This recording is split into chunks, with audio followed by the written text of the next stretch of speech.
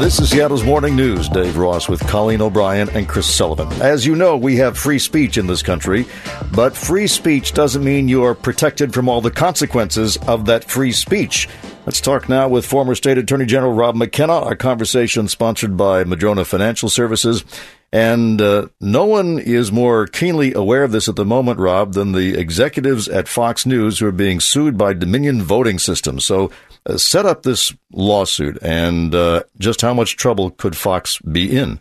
Well, this goes back to Fox News coverage of the election results in November of 2020, when, you recall, they announced that Trump had lost Arizona, much to the displeasure of the then president and his supporters.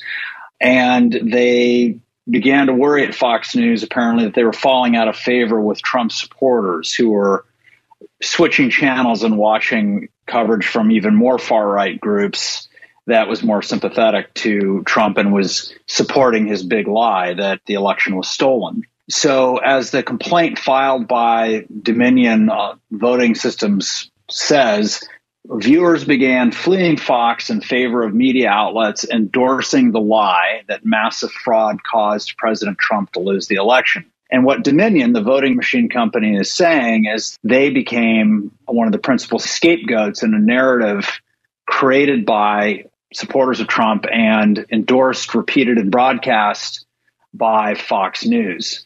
The complaint says that Fox falsely claimed that Dominion had committed election fraud by rigging the 2020 presidential election, that Dominion's software and algorithms manipulated vote counts in the 2020 election, that Dominion is owned by a company founded in Venezuela to rig elections for the dictator Hugo Chavez, and that Dominion paid kickbacks to government officials who used its machines in the 2020 presidential election. Pretty breathtaking set of claims that were repeated by Fox that Dominion is saying Fox knew were lies, or at a minimum, recklessly disregarded, the lack of truth in them. I've never seen a case like this one where the plaintiff, Dominion, is citing dozens and dozens of examples false statements about its voting system and its algorithm. It's pretty amazing. So what is a media outlet's obligation when it comes to airing stories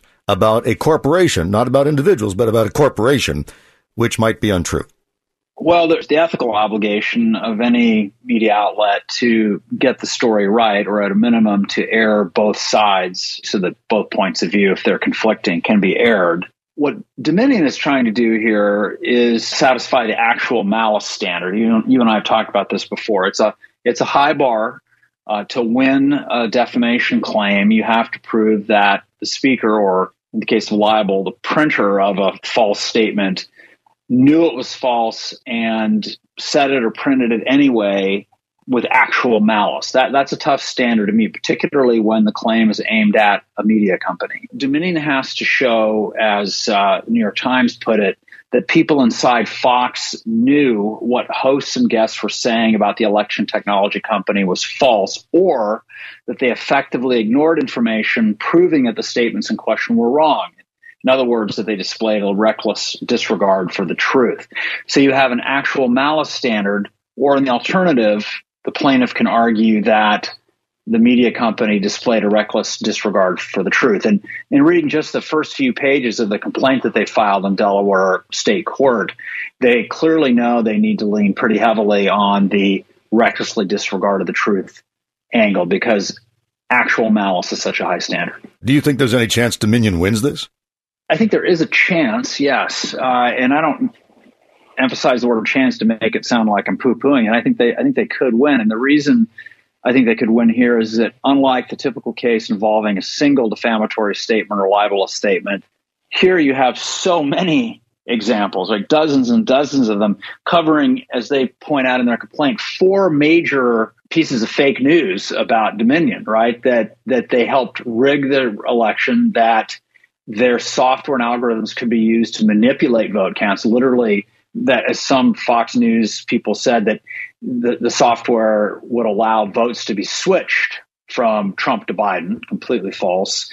The whole point about Venezuela, and then the idea that they paid kickbacks. This is really gruesome stuff. And there's so much of it that was being repeated, so much of it that had not only been refuted by election securities officials, but by Republicans, by then Attorney General Bill Barr, by Chris Krebs, who ran the Federal Cybersecurity and Infrastructure Security Agency for Donald Trump. It goes on and on. That's where this reckless disregard for the truth standard comes in.